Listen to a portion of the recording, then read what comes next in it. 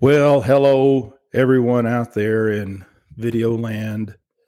This is your good old friend, Mike Montgomery, Hi, Mike. here with the inestimable, or maybe estimable, Mark Rao, Jerry Anstey, and that pretty face there, Tim Montgomery. So, Brother Tim is here, and you'll see when he talks, this little thing will vibrate. You'll see these vibrating things coming from it. So you know it's him. It's not pre-recorded. This is a live broadcast. So how can we do Tim pre-recorded if we're doing a live broadcast? Just think about it. Tonight, we're going to continue our study on Ruth. And as you undoubtedly remember, we did Ruth chapter 2, verses 1 through 7, right? Mm-hmm. And it was a wonderful discussion. I hope everybody's had a chance to listen to it at least once. I've listened to it a couple times just because I sure enjoyed what the brethren were saying. Tonight, we have a rather ambitious schedule. We're going to try to cover Ruth chapter 2, verses 8 through 17. Now, that's either 9 or 10 verses, depending on how you count the verses. It's a lot of verses. And we did that once before with our second session on Ruth when we were in the first chapter, and it seemed like we got through it okay. Right, Brother Jerry? We got through it okay. Yeah. This has got some more depth. These verses, I think, have a little bit of depth to them. Not to say that those didn't, but these do, for sure. And Brother Mark, when he gets to verse 12, is it? He's going to go ballistic. Just wait. Mark Rao will go off the charts when we get to verse 12. I can't wait. But I hope he goes off the charts starting with verse 8, because he's going to do our level set tonight. He's going to do our level set. And we're praying for you, Brother Mark, and we are looking forward to hearing that. And then before we do that, of course, we're going to have a prayer. And I'm going to ask the wonderful Brother Tim Montgomery. I don't care if I asked you last week, Tim. I'm the one calling the shots right now. I want to have you lead us in a word of prayer. And then I will read the verses under consideration. And then Brother Mark will give us a level set. And what do we say? All mayhem will ensue. But on a bit more serious note, please remember, we are hoping that you just use this to help you in your studies of Ruth. We're not here to do studying for people. We're here to just talk about the scriptures, hard shell among some old Baptists. And if what we say helps you in your study of Ruth, God be praised. If you get anything good out of it, God be praised. If anything we say falls short, misses the mark, or God forbid offends anybody, please just cast a mantle of charity over us. Please, we're doing the best we can. We're trying really hard. We're looking to the Lord. We know we're human and we're prone to making mistakes. Nevertheless, this is a sweet and wonderful story, the story of Ruth. And now we're going to get into even more of the sweet parts of it. So without further ado, Brother Tim, would you lead us in a word of opening prayer? Gracious Heavenly Father, Lord, we come to Thee tonight humbly requesting Your presence in our conversations and our studies, in our comments about this wonderful story that we have been looking at and studying the past couple of weeks. Father, we just thank You so much for Thy word and for what it means to us in our life. And Father, as we discuss these scriptures here in the second chapter of Ruth, we just pray You would indeed bless our thoughts, bless our speech, bless the points that we make. May it all redound to Thy glory, honor, and praise. And Father, if it might be possible, might it be a blessing to those that are listening. And Father, we just thank You so much for all the blessings that are so good to us. And we realize that even as we're studying Ruth and the interaction between Ruth and Boaz, it reminds us of how great Thou art to us in our lives. And we thank You for that. Again, bless us tonight. We ask in Jesus' name. Amen. Amen. Thank you, Brother Tim. So allow me now to read Ruth chapter 2, verses 8 through 17. And then Brother Mark, level set, and then mayhem. Then said Boaz unto Ruth, Hearest thou not, my daughter? go not to glean in another field, neither go from hence, but abide here fast by my maidens. Let thine eyes be on the field that they do reap, and go thou after them. Have I not charged the young men that they shall not touch thee? And when thou art athirst, go unto the vessels, and drink of that which the young men have drawn. Then she fell on her face, and bowed herself to the ground, and said unto him, Why have I found grace in thine eyes, that thou shouldst take knowledge of me, seeing I am a stranger? And Boaz answered and said unto her, It hath fully been showed me all that thou hast done unto thy mother-in-law since the death of thine husband, and how thou hast left thy father and thy mother in the land of thy nativity, and art come unto a people which thou knewest not heretofore. The Lord recompense thy work, and a full reward be given thee of the Lord God of Israel, under whose wings thou art come to trust. Then she said, Let me find favor in thy sight, my Lord, for that thou hast comforted me, and for that thou hast spoken friendly unto thine handmaid, though I be not like unto one of thy handmaidens. And Boaz said unto her, At mealtime come thou hither, and eat of the bread, and dip thy morsel in the vinegar. And she sat beside the reapers, and he reached her parched corn, and she did eat, and was sufficed, and left. And when she was risen up to glean, Boaz commanded his young men, saying, Let her glean even among the sheaves, and reproach her not. And let fall also some of the handfuls of purpose for her, and leave them, that she may glean them, and rebuke her not. So she gleaned in the field until even, and beat out that she had gleaned, and it was about an ephah of barley. Take it away, Brother Mark. Thank you, Brother Mike. Yeah, the volume of verses that we were looking to take on tonight is pretty big. I've found 13 points that are dealt with in these verses, and I think what I'd like to do is put all 13 points out there, touch on just a couple of them, and then I'm really anxious to hear what you all have to say about this. So, beginning with verse 8. So there's things that Boaz tells Ruth. There's things that Boaz tells his employees. And there's obviously things that Ruth says to Boaz. So, number one, beginning in verse 8, Boaz says, Go not to glean another field. So don't go to another field. Number two, abide here fast by my maidens. Number three, let thine eyes be on the field that they do reap.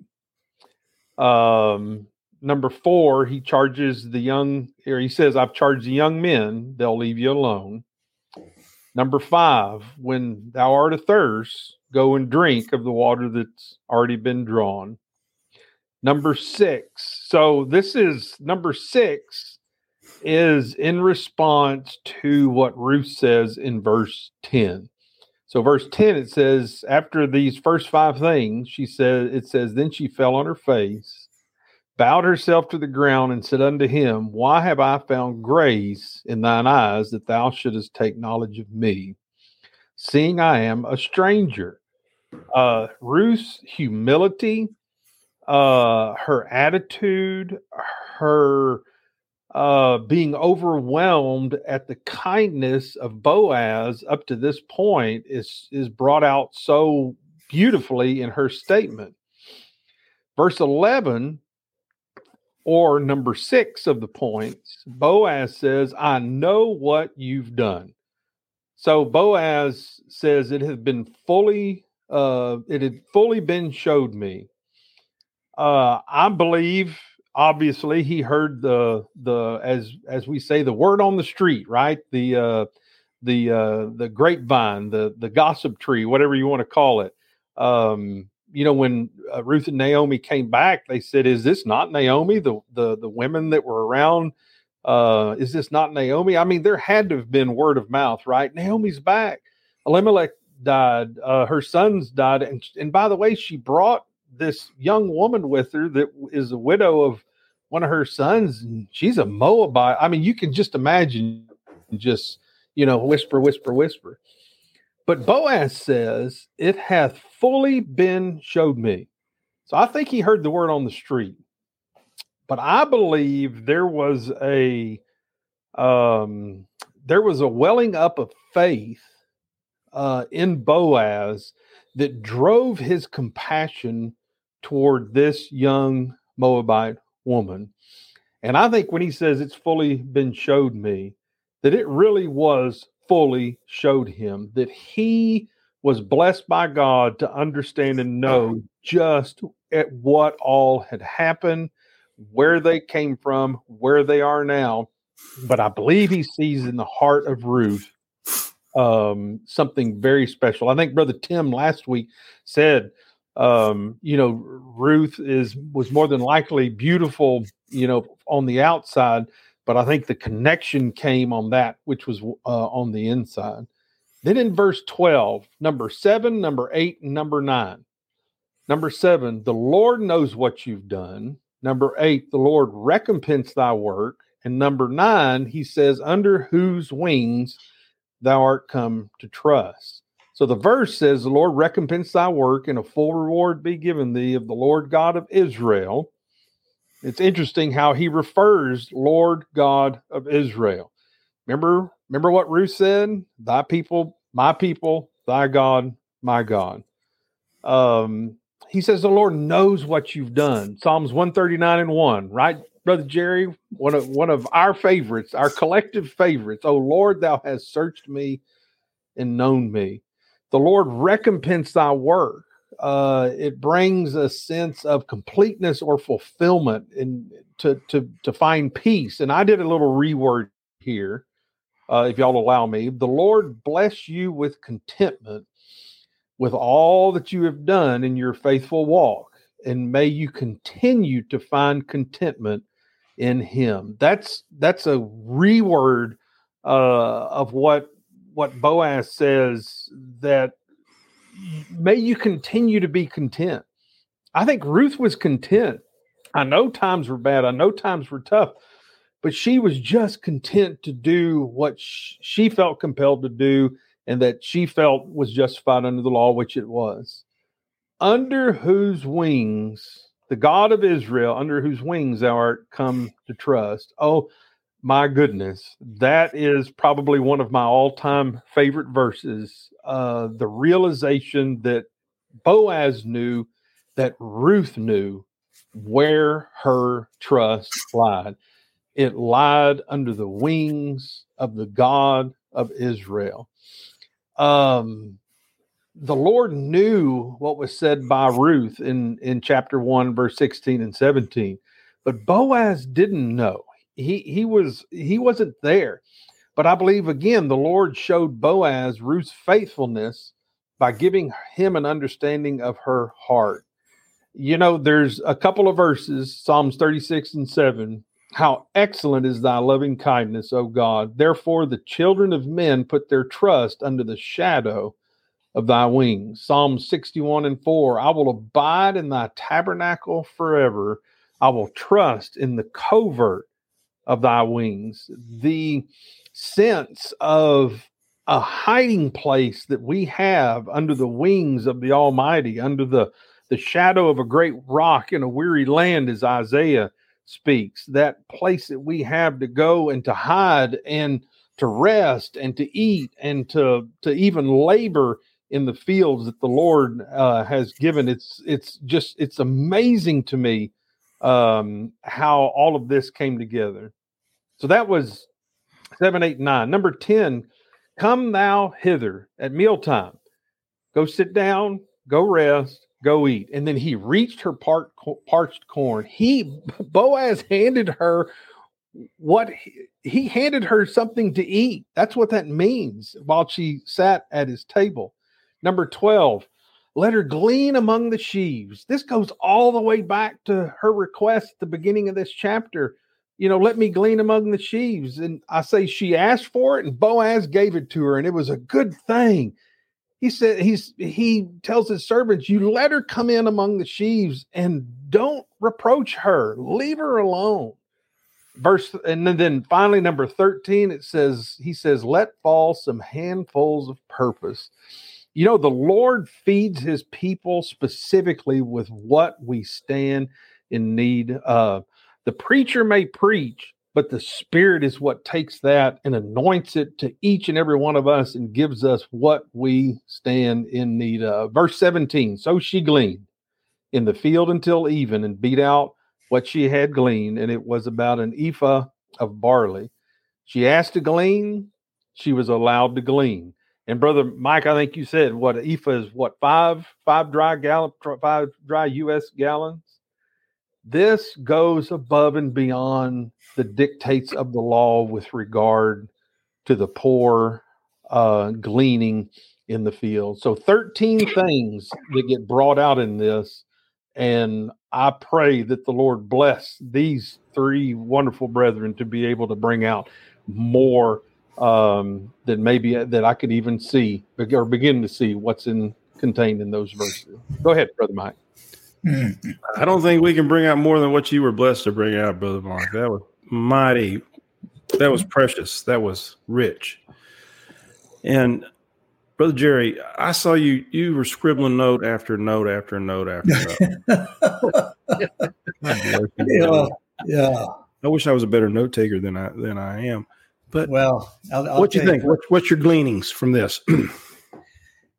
The first thought that I have is Boaz speaks to Ruth finally.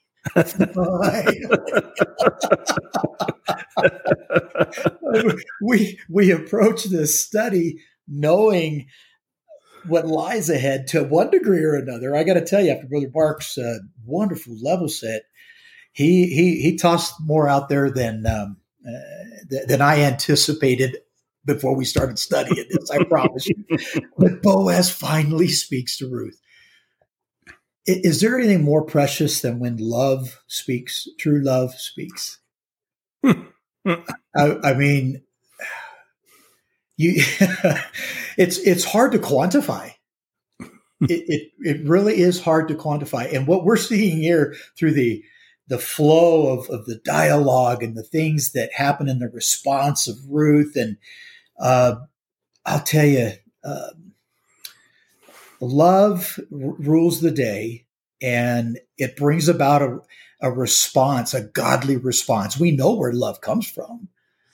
And when it is manifested like it is here in this setting, you just get caught up in the beauty of it and the provision of it and the glory of it. You can't help but see God in the entirety. It's overwhelming in many respects. It's hard not to just okay, let's start at verse 8 and I'll run and then hand off to somebody else.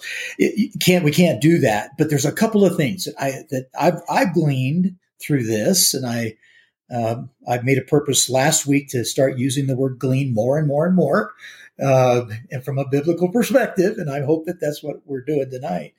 I love the fact that Boaz he's swift, right? He comes and he's in full gear. He says, listen, you're here. Don't go anywhere else. Don't go anywhere else. And I would venture to say that Boaz certainly had great purpose in his heart and in his mind. The Lord had, as you said, Brother Mark, showed him some things about this wonderful person, Ruth, and her heart and her faithfulness.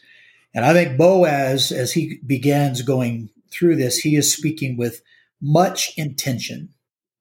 Much intention.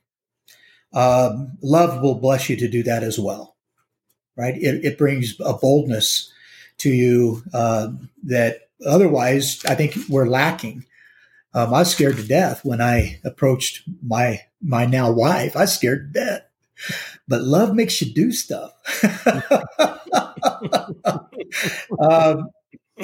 I looked up go not from hence in this 8th verse. And I've mentioned before the ancient Hebrew. I love it. There's so many times it just brings some wonderful insight to it. The pictograph of this is a picture of water or blood and a picture of a seed. And the narrative is blood continues. Blood continues. What we're talking about tonight, you guys, and I believe when the Lord blesses us to preach the unsearchable riches of his grace, we're talking about family business. This is family business. And I believe Boaz, as he approaches Ruth and says, don't you look at another field. You are right exactly where you need to be. Yeah. And he knew full well that he was a near kinsman. He knew full well. He may have been the only one that knew. Well, we talked about it last week. Naomi knew. Whether she had approached it in that way or not, we don't know. Scripture doesn't say. Boaz knew. He also knew there was a nearer kinsman, right? And we'll get to that later. But he knew he was a near kinsman. And with much purpose, he engaged the execution of fulfilling that which his heart drove him toward. And we need to remember what we are entrusted with, and that this is truly family business. And I mean that in the highest sense of the word. We see mercy and charity and compassion, the entire posture and actions of Boaz toward Ruth was for her protection and her comfort. I think it's important that we recognize it, and I don't remember exactly where it is. I think it's maybe all the way down in verse 13, so I'm not going to jump all the way there. But I will say this in anticipation of getting there. I think in verse 13, for the first time, we see Ruth feeling the need to be comforted in her sorrow. Up to this point, she has been nothing but faithful unto Naomi. Up to this point, she has been driven by her industry, and she's going to do that which her heart is telling her to do. But Boaz, the exchange between Boaz and Ruth leading up to verse 13, it wasn't that Ruth just, was, wow, this, and I agree with you, Brother Mark, contentment, I think, absolutely. Being content with the circumstance that you're faced with is highly comforting, especially when you suffered much loss. And we forget sometimes that Ruth lost her husband way back in chapter 1. And we don't really see her seeking comfort for that or what have you. But I think, at least this is my take. In verse 13, I think we find for the first time that she's touched in a very profound and deep way. I'm going to stop there because if I don't, I won't. And let y'all tag on to whatever Mark said or anything else that I might have said. Good stuff. Good gleanings. Oh my goodness. Amazing. So I want to interject. Can I interject? Yeah. Certainly. So what a great, and you're right. It's verse 13 that she refers to that being comforted. And then Boaz tells her in verse a little bit further down, not only don't just be comforted, and comforted is a need, but be content with what the Lord has blessed you with. And secondly, I don't want this point that you made to get lost. Boaz was very precise in what he said to Ruth. Yep. He didn't say this to everybody. No. I would say he'd never said it to anybody before. Yeah. And I don't believe he said it to anybody after. He was very precise in his language to Ruth, which is, oh my goodness, family business, Brother Jerry. Wow. That's good. Okay. I'm going to go back on mute. Tim, what have you been gleaning? Tim's on you're on mute. mute. Yes. All right, so I had to turn off the heater, so hopefully that noise in the background will go off. And I apologize for my lack of service, but hopefully y'all can hear me okay. Mark, that was outstanding. I was thinking, okay, it's 10 verses, and you made 13 points. So just like any good old Baptist preacher, you bring a lot more out, many more points out than there are verses. But I love that. So, and I kind of took your level set, the 13 points that you made, and put down some of my thoughts. So, I don't know if I want to go through all of them right now, but I'll go until y'all tell me to stop. And then, so the first point, don't go to another field. Well, first of all, he said last week, talked about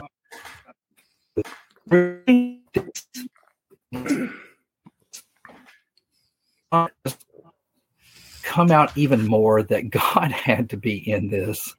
I mean, God's providential care, but it says don't go to another field. Similar to what we said last week, you could hop to different fields. In fact, you would almost want to go to different fields so you wouldn't become a nuisance to just one certain landowner. But then Boaz says, "Hearest thou not, my daughter? Go not to glean in another field." The word "hearest" there means attentively, carefully consider.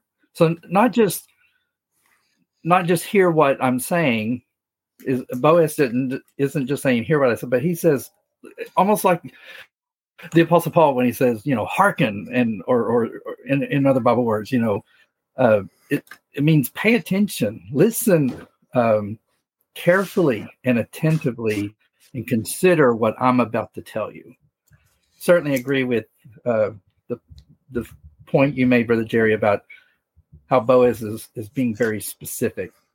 So your second point, abide here fast by my maidens. Did you mention this? You had it in your level set, but I don't know if you mentioned this, but I think you did. Abide is the same word as cleave that we saw in chapter 1. It means to cling or to cleave. And as when Ruth clave to Naomi, that was kind of figurative of her love and affection for Naomi. Here, it literally means to remain with or stay close to. So when he says, "But abide here fast by my maidens," he's saying you remain right here. Again, don't go to another field. You stay close. You cling to my maidens and don't go anywhere else. It just kind of brings that emphasis out. Mm-hmm. The third point you make is, let thine eyes be on the field that they do reap. And then verse 9, it says, and go thou after them.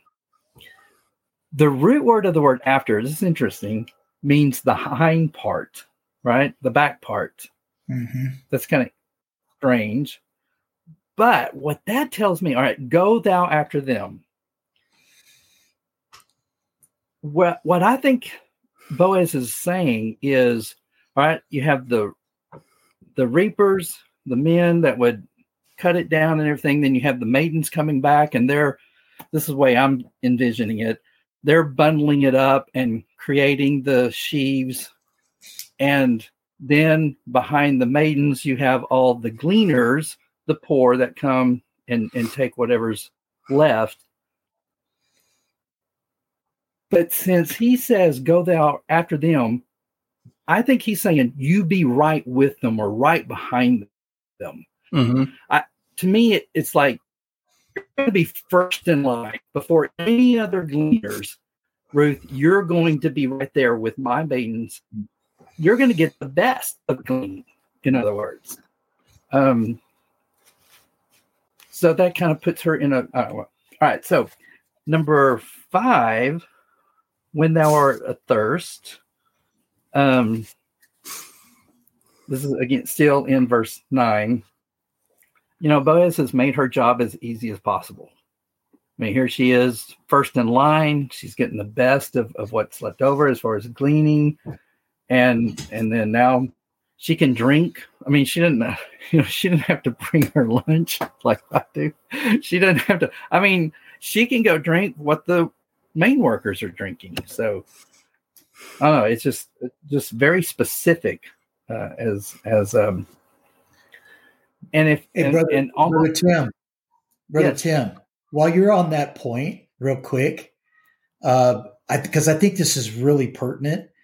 What happens in verses 8 and 9 moves Ruth to fall on her face in verse 10, right? So I Right. love how specific you're getting with this. I looked at the historical application to when thou art athirst in verse 9, when thou go to the vessels and drink of that which the young men have drawn.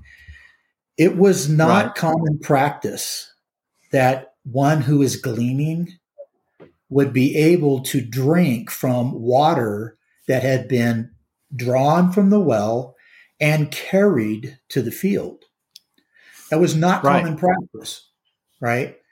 So in that, Boaz is elevating Ruth's station right Absolutely. there in the midst of the first dialogue that he has with her. And I think that's a valid point. You mentioned it absolutely correctly, the caring and the caring for her and making it as easy for her as possible. But it actually had a positional application in the eyes of the handmaids, the maids that were there, and the other gleaners and all of that. Boaz brought her up to another station. So sorry to interrupt, but I think it's an important point. No. Interrupt away. I thought of 1 Peter 1 and 3, because Boaz is setting this up to where he's providing everything for her, Yeah. right? I mean, and I thought of 1 Peter 1 and 3, and as his divine power hath given unto us all things that pertain unto life and godliness. I think that's what Boaz is doing for Ruth, is providing everything she needs to be successful, or to that's not the right word, but to prosper. Right. And then you, in verse 10, you didn't have a point here, Brother Mark, but you did make some comments about verse 10. I love verse 10. Again, because it shows, as you said, her humility. She fell on her face and bowed herself to the ground and said unto him, why have I found grace in thine eyes, that thou shouldest take knowledge of me, seeing I am a stranger? That is so beautiful, and makes me think of some of the scriptures. Who are we that God would take notice of us, that God would be so merciful and gracious to us as Boaz is being to Ruth? It just reminds me of how great and wonderful God is to me. I'm just a stranger. And in fact, I'm nothing worse than a stranger. Psalm 115, verse 12, the Lord is mindful of us. He will bless us. He will bless the house of Israel. He will bless the house of Aaron. And even more than that, 2 Samuel chapter 9, verse 8, when talking about Mephibosheth, when he's brought to the king's table, and it says in verse 8, and he, that's Mephibosheth, bowed himself and said, what is thy servant? Thou shouldst look upon such a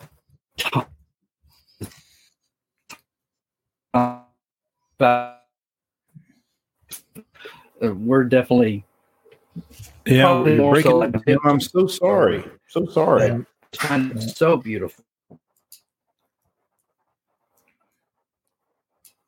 I'm sorry too. Is it any? Because you were making a wonderful point, and you were talking about Mephibosheth, and I thought, wow, that really fits. That It sure does. That really fits. Keep on if you're not through. Huh? Did y'all hear what I said or not on 2 Samuel verse 9:8? No, Yeah, you're breaking up pretty bad, Tim. pretty bad, Tim. I'm sorry. Oh. All right, y'all go ahead. All right. Talk to us, Brother Mike. Well, man, I was really getting a lot out of it too, Tim. Really, seriously. Seriously. Well, just to tie on to some of the good things Tim was saying, going back to Boaz's injunction upon Ruth to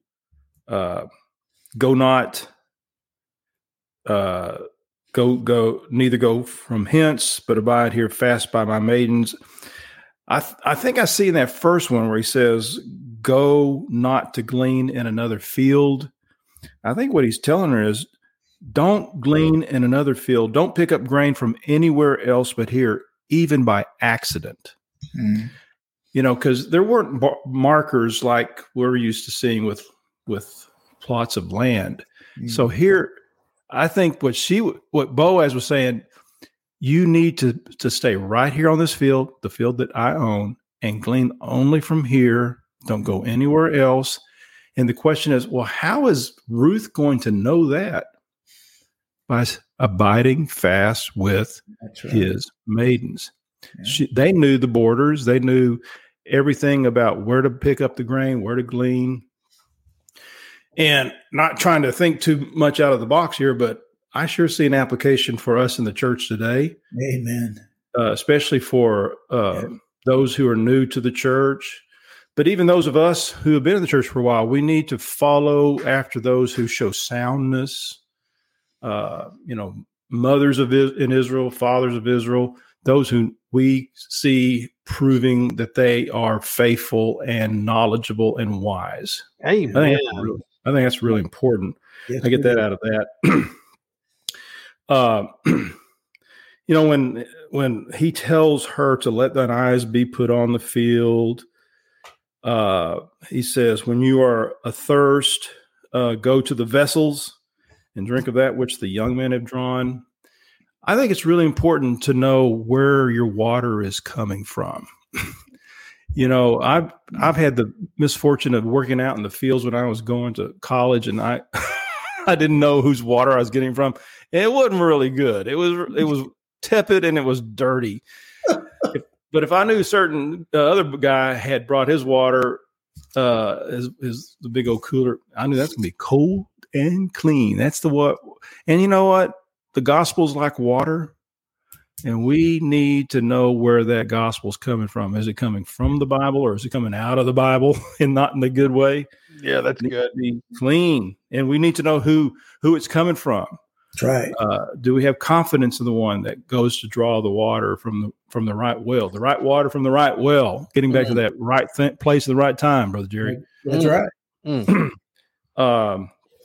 And when she fell on her face, I think she, as you guys have said, she was just overwhelmed by the benevolence of Boaz.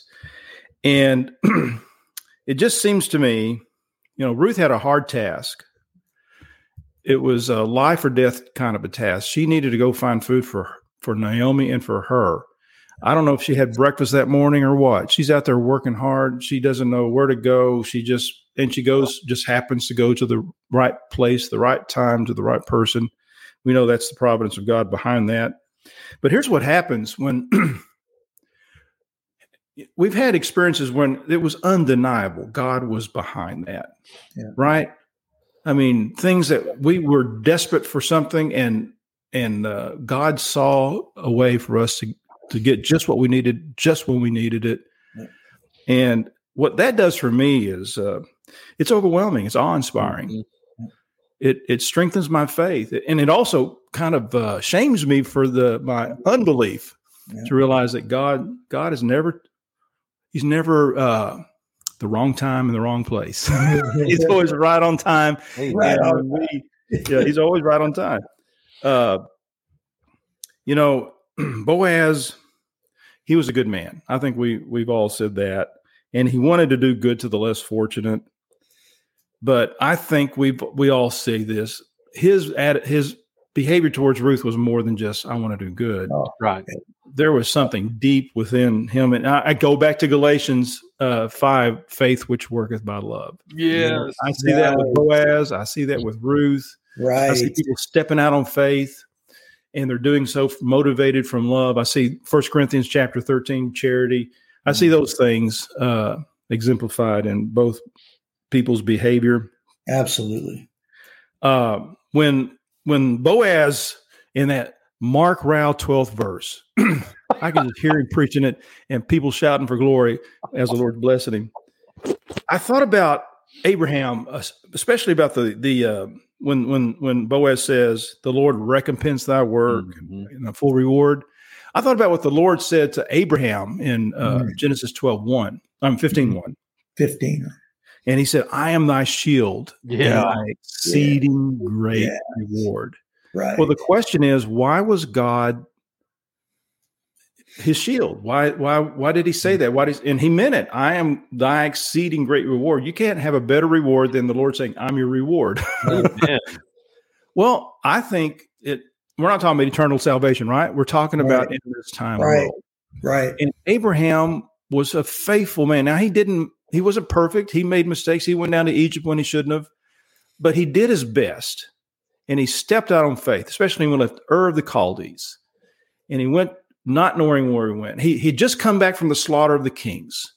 And he paid tithes to Melchizedek. And then he resisted the temptation of the king of Sodom not to take all of the spoils. And all he wants is that delivery of his son. Yeah. God says, I'm thy shield and thy exceeding great reward. Great reward. And Ruth is not, what is she looking for? She's just looking to live. Yeah, exactly. She's just looking to live. But in her circumstance, getting something to eat was a great reward. It sure was. Isn't that? It's relative, isn't it? Yeah. What we think is great reward. That's right. I suppose what is really great, what is actually great, just to have the truth preached to us. What a great reward that is. That's right. It's a reward not reckoned of debt, but of grace. Right. Hey, Brother Mike, Brother Mike, before you go on, and I know Mark wants to be in verse 12, but what you're talking about right now, look at what Ruth said in verse 10. I think this is really important. She fell on her face. She bowed herself to the ground, total posture of humility. And she said unto Boaz, why? Yeah.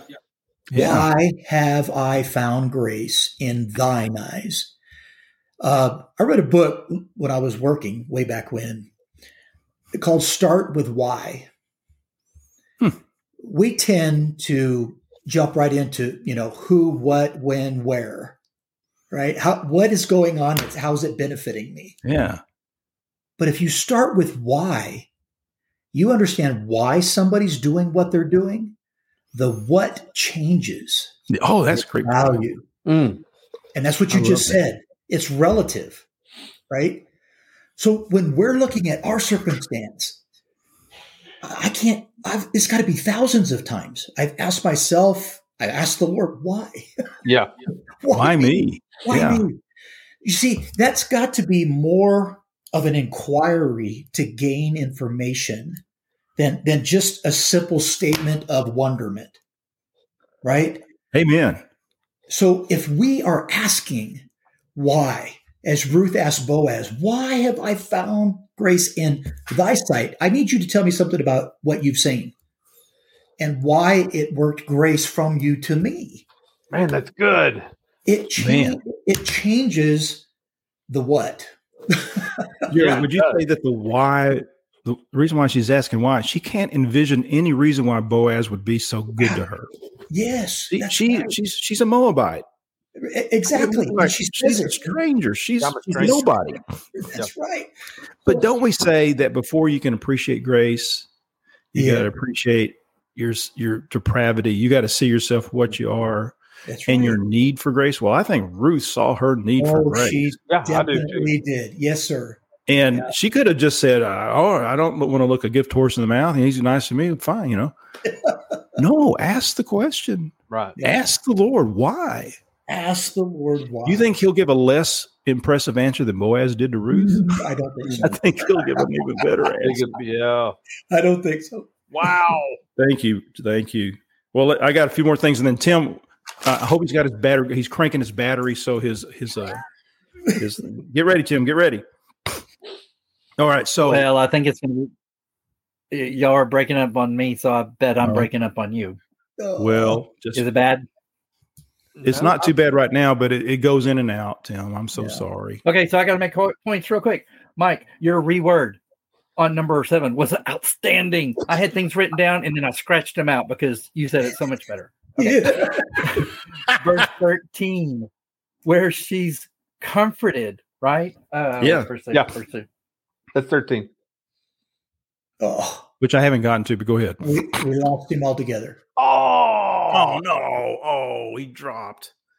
Well, then let me go to 13. Go to 13. Wait a minute. When she said, "Let me find favor," that was a prayer. Yeah.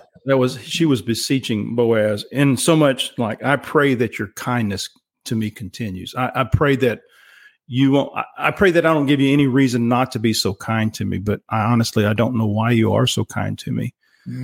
I just pray that you keep on being kind to me, because she needed it. She needed relief. Yeah. And so let me say this, Tim, and then you can jump back in. Okay. And then, she said, "Thou hast comforted me." And of course that means you have given me comfort, but I think she's implying the idea of safety.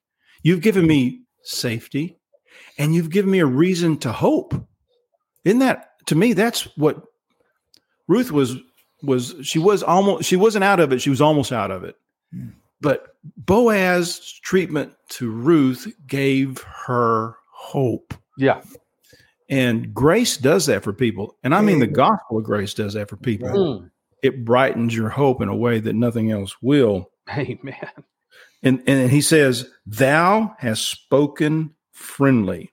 And I think what that means is he had spoken to her from his heart to her heart. Yeah. Heart to heart. Nothing beats that kind of honesty. Nothing beats that kind of sincerity. The truth, for it to be the truth, I think Joshua said this, in all sincerity and truth. Jesus said in spirit and in truth. But for the truth to be the truth, it's got to be true, but it's got to be sincere as well. So, Tim, before you drop, say something. And then, are you okay? I thought you were frozen there for a second. Hello? The word comforted is Nacham. No, that's darn it. Y'all can't hear me. It's what? No. I'm so sorry, Tim. Okay. Mark, let me just a couple more I don't things. think y'all can hear me. Almost sounds, maybe Tim can get back in there. I like the meal that they had. I got thinking about this. I like to eat, as you can tell. I think they brought some food already prepared, like pita bread, some flatbread. They had this vinegary sauce. Think about Pace's pecani sauce, something like that, But they also made food there to eat. They took some of the grain that they just gleaned, and they parched it. Yep. So I'm thinking there's the old and the new. And I thought about the parable in the 13th chapter about the man who brings out of his treasure things both old and new. And that, to me, is the beauty of the church and in the gospel. The truth may be brand new to you, but it's as old as God is. Yeah. It may be startlingly new. It may be like, I've never heard things like this before, but I can tell you, and I think these men will agree with me. Sometimes I've heard a preacher in the spirit preach the truth. I hadn't heard it like that before, but I felt like I'd always known it. Yeah. Felt like I'd always known it. And here's that kind of a meal. It was a savory meal, and it was a sufficient meal, and there was food left over for her to take home. Yes, in one of those take-home boxes that they made back in those days. It's kind of like the Lord's fishes and loaves. There was more left over. Yeah. All right, Tim, do we want to give Tim another shot? I don't know. I'm so sorry, Tim. It's hard. I'm so sorry. But when I'll say this. I love the thought of Boaz reaching grain to her. I just love that. The owner of the field sat down next to one of the hired hands. Yeah. Mhm. And instead of being served, he served. Yes. He served. He served. And he did it gladly and happily Yep. because he was pleased with Ruth. He was more than pleased, but nevertheless, it was a happy moment. And then you know what? When they finished, they got up and went back to work. And when we get to the end of the day, he tells his young men what to do. He said, leave some out there, leave some out there, leave some out there. And I got to think about this. Some might think it's messy what he did. So, kind of sloppy work. Oh, when you're being gracious, let it overflow. Amen. Let it go. Let it flow over the top and over the sides. But I'll tell you, sometimes tidiness can mask stinginess. But largesse, benevolence, it needs to overflow. That's right. And when it does, not only is the person blessed who you did it for, but you're blessed in the giving. Right. And his servants were blessed because they learned a lesson.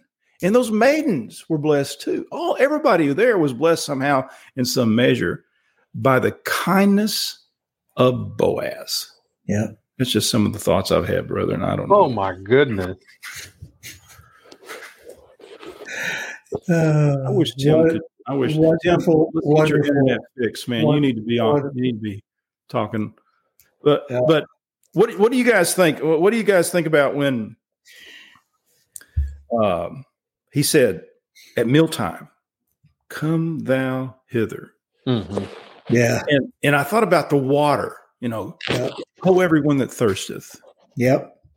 And I thought about Proverbs 25:25, as cold waters to a thirsty soul, so is good news in a far country, from a far country. And even though all this went well, the blessings for that day were for that day. That's right. She had some leftovers. She had that 5 dry gallons. And can we not say that when we've been to the house of the Lord, I'm not talking about when we had lunch at the house of the Lord. I'm talking about when the Spirit blessed us. We had a full heart when we left. Yep. Last thing, I want to throw this out to you. What did Naomi say about herself when she returned to Bethlehem? Yeah. I went out full, and I came back. The Lord brought Ruth. The Lord she brought went out empty and came back full. Oh, yeah. That's how it is when we just do we're a little bit faithful. How does Ruth know to do these things, Jerry? Mark, how does Ruth know to do these things? She didn't know how to do these things. Not a bit of it. She just went out on faith. She was a stranger, and Boaz is it just so happened Boaz is there. Boaz is elevating her estate, is what he's doing. He did. He did. He absolutely did. My goodness, there are so many just precious thoughts through all of this. In verse 13, the word friendly, thou hast spoken friendly unto thine handmaid. It's the same Hebrew word as Isaiah 40:2. Speak ye comfortably unto Jerusalem, cry unto her. You made the point, Brother Mike. There's nothing more pure than speaking from heart to heart. We come into the Lord's house, and we often make the statement where the love of God is flowing from heart to heart and breast to breast. Yeah. I love that saying. I love it because it sounds great. I love it mostly because I've experienced it. And it takes you to a higher place. It takes you out of this world. And it speaks to you in a way where you have assurance. As the words are heard, you have assurance. It's not just an intellectual agreement.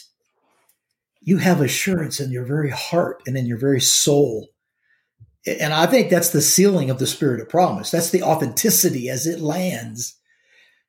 I love the picture of Boaz, and you mentioned it, feeding, sharing food specifically, right? Handing it to her. If you look at, and I love the historical application of the parched corn, and we don't have to go through all of it, but there is a component in that oftentimes the grain would be hand rubbed out in order that it could be eaten. It was burnt so that it would burn off some of the chaff, and it was specifically roasted. Right. A lot of times, historically, it says that it would be hand rubbed. This is a very special preparation. Yeah, You're out there in the field.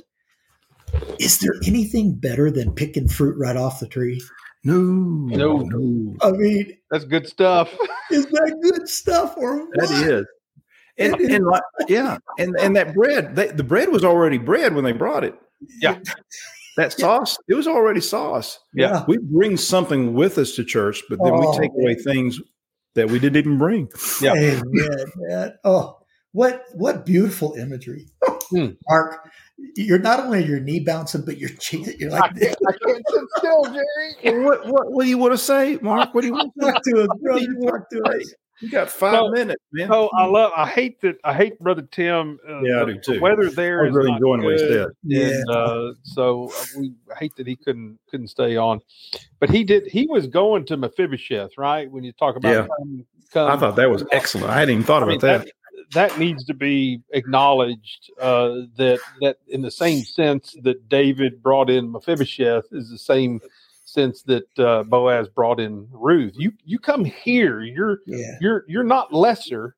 Like Brother Jerry or Brother Mike, one of you said, he elevated her estate. And is that not the case for us? No. Does he not elevate our estate? He elevates us to a place that can only be provided because he is our exceeding great Amen. reward. Boaz was Ruth's exceeding great reward here. And he did what God did for Abraham. It was proof, it was faithful proof to Abraham that God was his exceeding great reward. What Boaz is doing for Ruth is his faithful proof that he's her exceeding great reward. Yeah. But even then, he points her to where she's already been. Yeah. To the God of Israel, the Lord God of Israel. She already was there. He points her there. Yeah. That's when the realization connects with us. It's just how of an exceeding great reward, right? That we have in that estate. Wow, wonderful thoughts. I'm gonna give my closing thought right here, and then y'all can take it from there. I really like to do a comparison with Ruth chapter 2, verse 9, where he says, have I not charged the young men that they shall not touch thee? So, there if you read after scholars and they'd say, the young men would play jokes or they would harass or they would, do things. And Boaz had already charged them, you leave her alone. Right. And the thing that comes into my mind is when the woman came into Simon's house with the alabaster box. Yeah. And it caused in Mark chapter 14, it says it caused indignation in those around her. They were furious. Yep. That she had, in their mind, wasted what she did just to anoint the Lord. And let me read from Mark chapter 14, verse 6 through 9. And Jesus said, let her alone. Why trouble ye her? She hath wrought a good work on me. Is that not Ruth's case? Amen. He says, let her alone. Why do you don't trouble her? The work that she's doing is a good work. And the Lord says that this woman wrought a good work on him. Yeah. For ye have the poor with you always. Are we not discussing the poor and their gleaning? And then he says, and whensoever ye will, ye may do them good, but me ye have not always. She hath done what she could. I'm sure Ruth was thinking, I'm just doing what I can. And in the midst of doing what she can, what happened? She was comforted. Yeah. She hath done what she could, and is come aforehand to anoint my body to the burying. Now here, this really gets me. Verily I say unto you, wheresoever the gospel shall be preached throughout the whole world, this also that she hath done shall be spoken of for a memorial of her memorial of Christ. Right?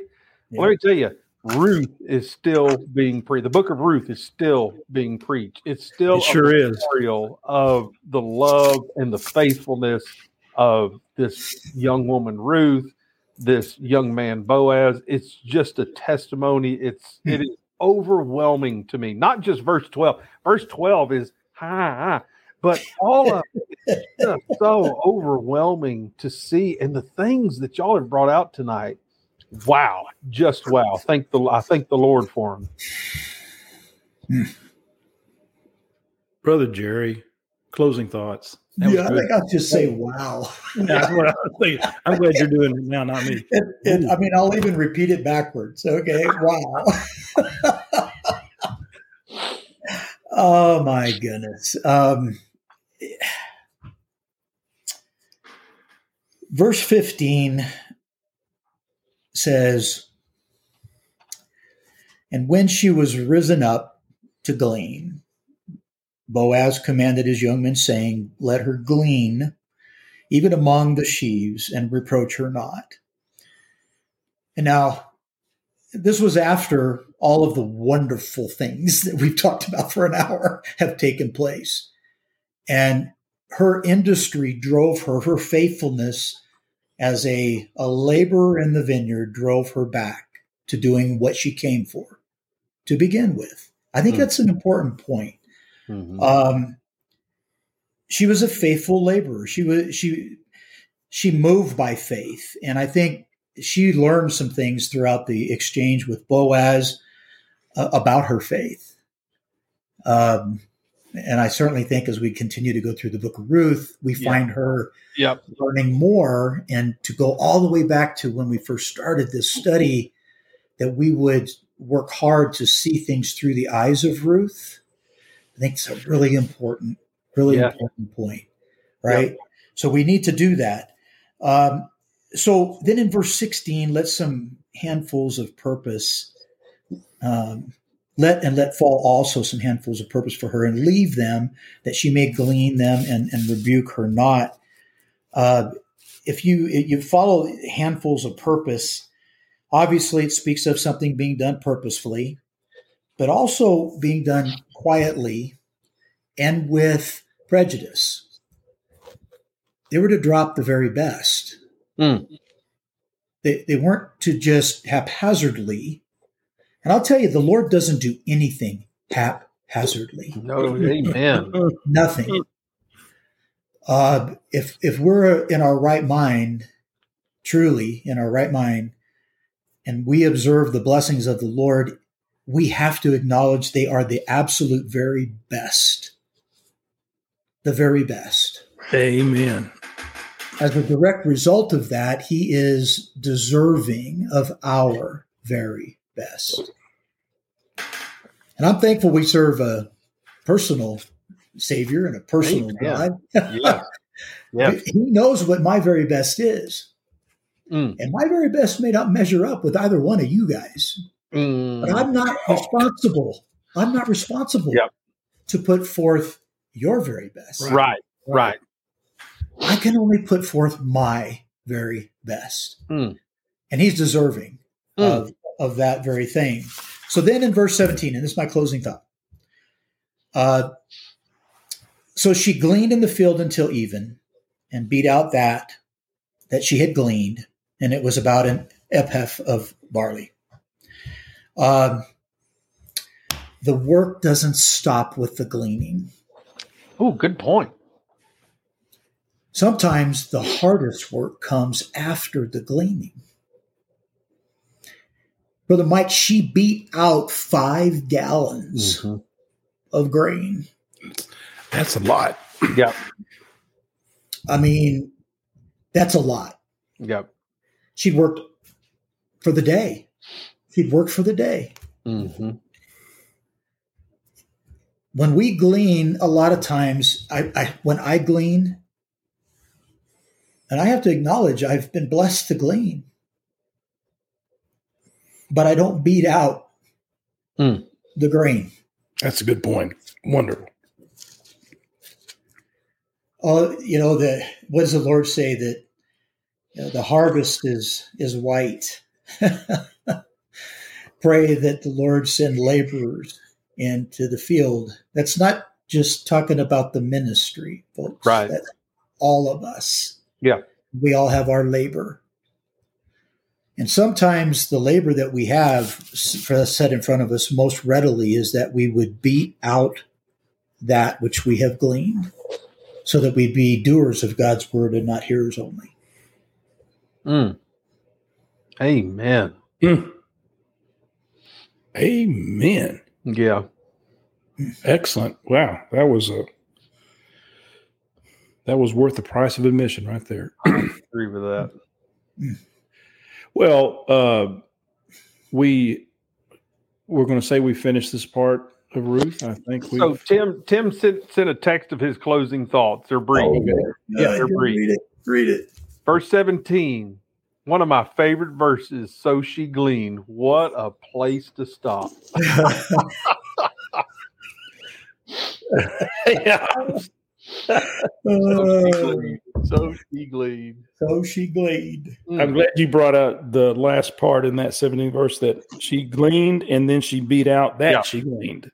Yeah. I like that. That's really good. That was a lot of grain. I wonder how many days that would tide them over. Yeah. With the grain that she had. And we don't know that she went any other days. Maybe she got some more grain. I'm going to close. My closing thoughts come from Brother Mark's verse 12. It is a great message. I mean, it really is. And I know in verse 11, Boaz is saying, "Here, I heard what you did. You did this, and you did this, and you did this. You did this to your mother-in-law." And I thought about what the Lord said in Matthew 25:31 on down, when he said, "Inasmuch as you've done it unto the least of these, my brethren, you've done it unto me." That's good. Yeah. And Boaz is kind of talking like that. You did this to my near kinsman. And I take that personally. That means a lot to me. And because of that, my great prayer for you is that the Lord recompense thy work. All these things, may he pay you back. Yeah. And you know how the Lord pays back. He always pays back. Exceeding abundantly above. And a full reward given thee of the Lord God of Israel. And here's my favorite expression: under whose wings thou art come to trust. We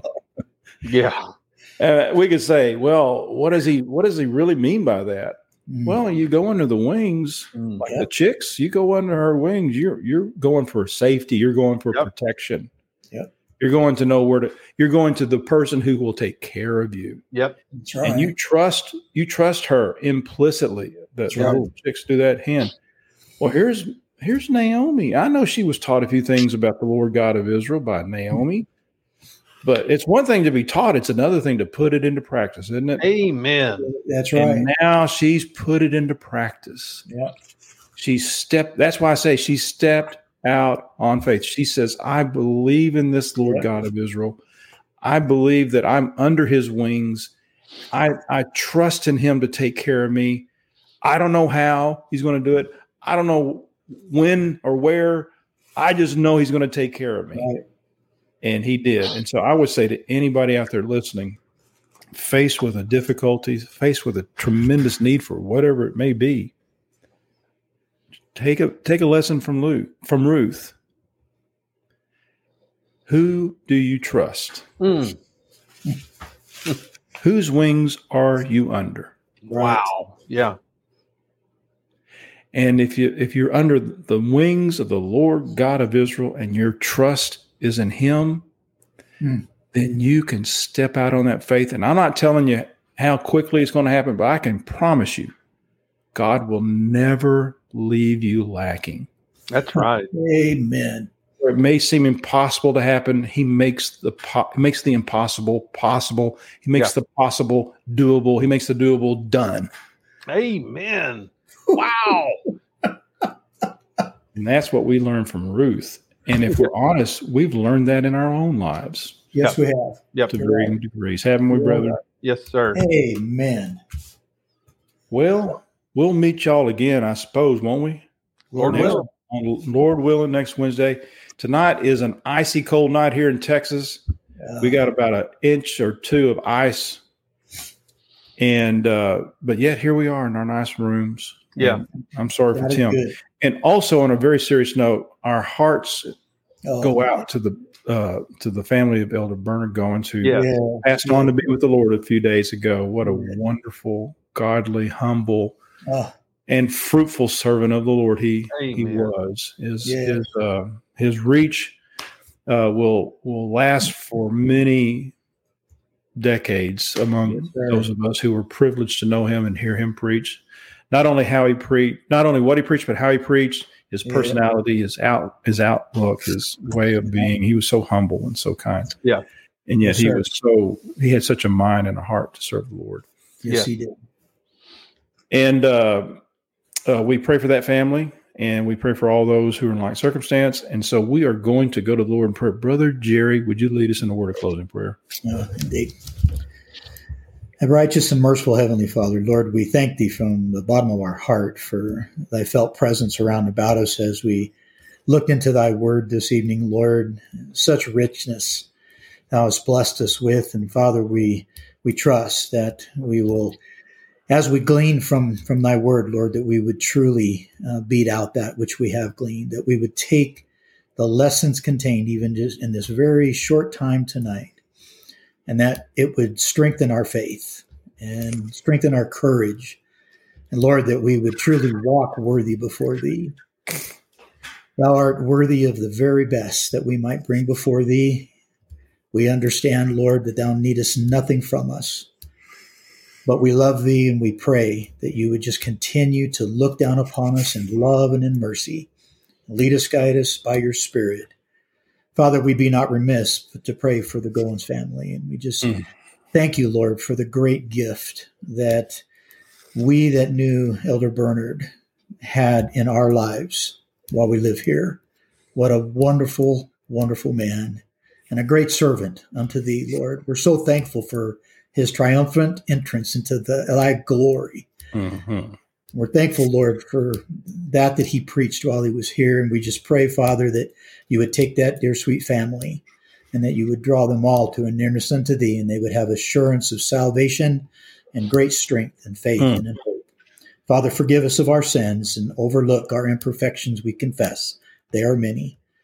These favors and blessings we ask in the name of Jesus Christ our Lord. Amen. Amen. So next Wednesday, 7 p.m. Central, OBW Talks will continue our series on Ruth. Say goodnight to the dear people. Good night, everybody.